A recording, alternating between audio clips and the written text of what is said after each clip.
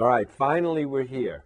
We're now going to classify our critical points. And to do that, well, first of all, I should say that you could just draw a graph. And if you drew a graph, you could visually see whether points represent maximums, minimums, saddles, or anything else, right? But if it's more than three variables, you can't draw a 4 or 5 or 6 dimensional graph. You can try to visualize it, but most people can't. But we have something else called the second partial derivative test, which is fairly easy to use, and it gives you pretty good results. So the first thing we need to use the second partial derivative test is something called the discriminant, right? And the discriminant is the second partial with respect to x times the second partial with respect to y, okay, minus the mixed partial squared.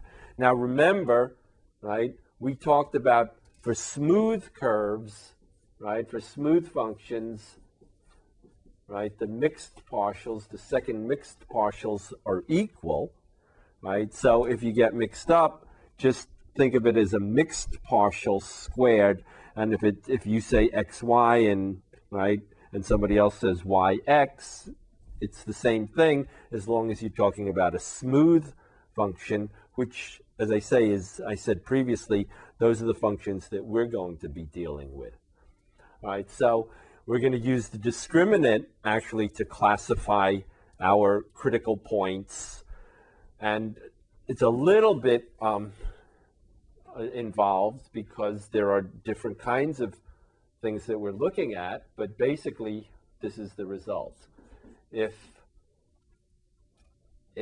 f of xy, right, is a smooth curve or a smooth function, right, not curve, surface, right, if we have a smooth function, right, and P, right, critical point is a critical point, right? So P is A, B,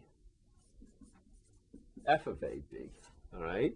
So this is the x value, the y value, and the computed, right, z value, all right? Then we're going to categorize or classify our critical points using the following rules. Okay, if D, the discriminant, right, evaluated at AB, right? So first you find the critical point, then you construct the discriminant, and then after you construct the discriminant, you evaluate the discriminant at the critical point, all right? And if the discriminant at the critical point is positive,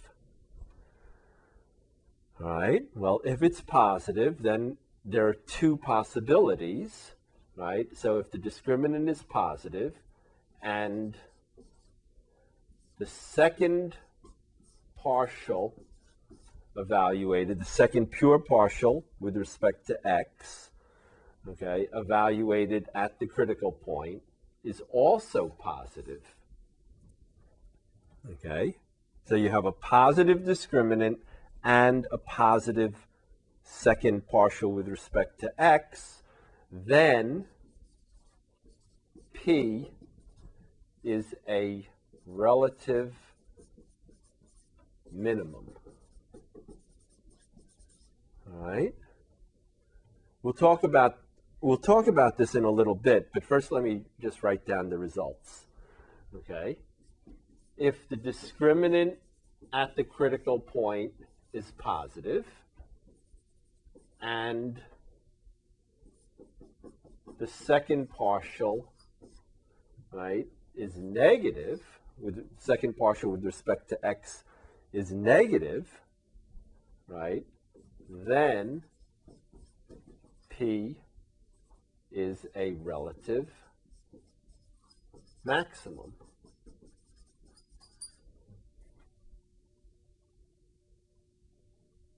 Okay, notice that if the discriminant is positive, right, just look at the structure of the discriminant, right? If the discriminant is positive, right, the second partial with respect to x can't be 0, right? Because if it were 0, then this would be 0 minus, right, this is squared. So if this is 0, there's no way the whole package can be positive. So we don't have to worry about if the discriminant is positive and the second pure partial is equal to 0, because that can never happen. All right. So what else can happen? If the discriminant is negative, all right, if the discriminant is negative, then it's easy, right? We don't have to worry about the signs anymore.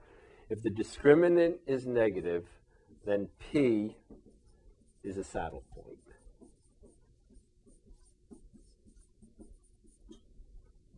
All right?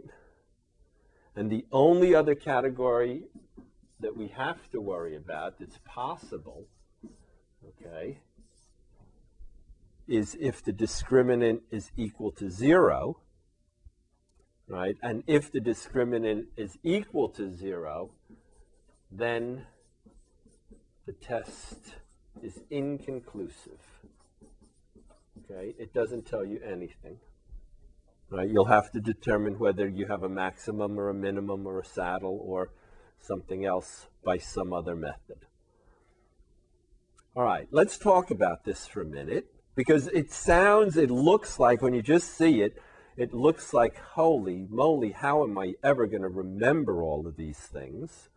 Okay, but it's not that bad, because it's very close, actually, to the second derivative test for a single variable. Okay, do you remember the second derivative test for a single variable? Remember, if the first derivative is 0, and the second derivative, 2 positives, right? Then what? We had a relative min, right? We had a concave up curve, right? And really, that's what we're saying here, right? If the discriminant is positive, then what? Then we have a curve that's concave up, right? And truth to tell, we could have chosen FYY, right? Because all we're really saying, look, okay, go back to the discriminant. If this discriminant is positive, right, then what has to be true? These two guys have to have the same sign, right? Either they'll both be positive or they'll both be negative, right? So we've focused on the sign of FXX, but we could have equally well focused on the sign of FYY, okay? But the bottom line is that these two have to have the same sign, right? And that same sign could be what? They could both be positive, which would be what? The curve, right, in this direction and in this direction, right? We had, right, the curve in this direction, right, and the curve in this direction, right? They're both concave up. Well, if they're both concave up, then what? We have a relative minimum, right? If they're both concave down, right, a negative second derivative, right? So a 0 first and a negative second, right, remember, is concave down. Then what? We have a relative maximum, right? If the discriminant is negative, then what? Then fxx and fyy can have opposite signs. Well, if they have opposite signs, then one is sort of saying we're looking at a max and the other is saying we're looking at a min. And if you think back to the saddle point, that's exactly what happened with the saddle point, right? In one direction, remember the saddle point, right? in one direction, right, it was a minimum, and in the other direction, right, it was a maximum. All right? So that sort of makes sense. And then the final situation is if the discriminant is equal to 0, the test doesn't work, right? It just doesn't give you anything. All right, so this is the test. It's not as bad to remember as it first appears because it's very, very close to the situation for a single variable, right? But what we want to do now is take another look at some of the examples that we've already just done. And now that we had the critical points, right, we've outlined the critical points, we've found them, what we now want to do is use the second partial derivative test, and we want to categorize those critical points that we found as maximums, minimums, or saddles.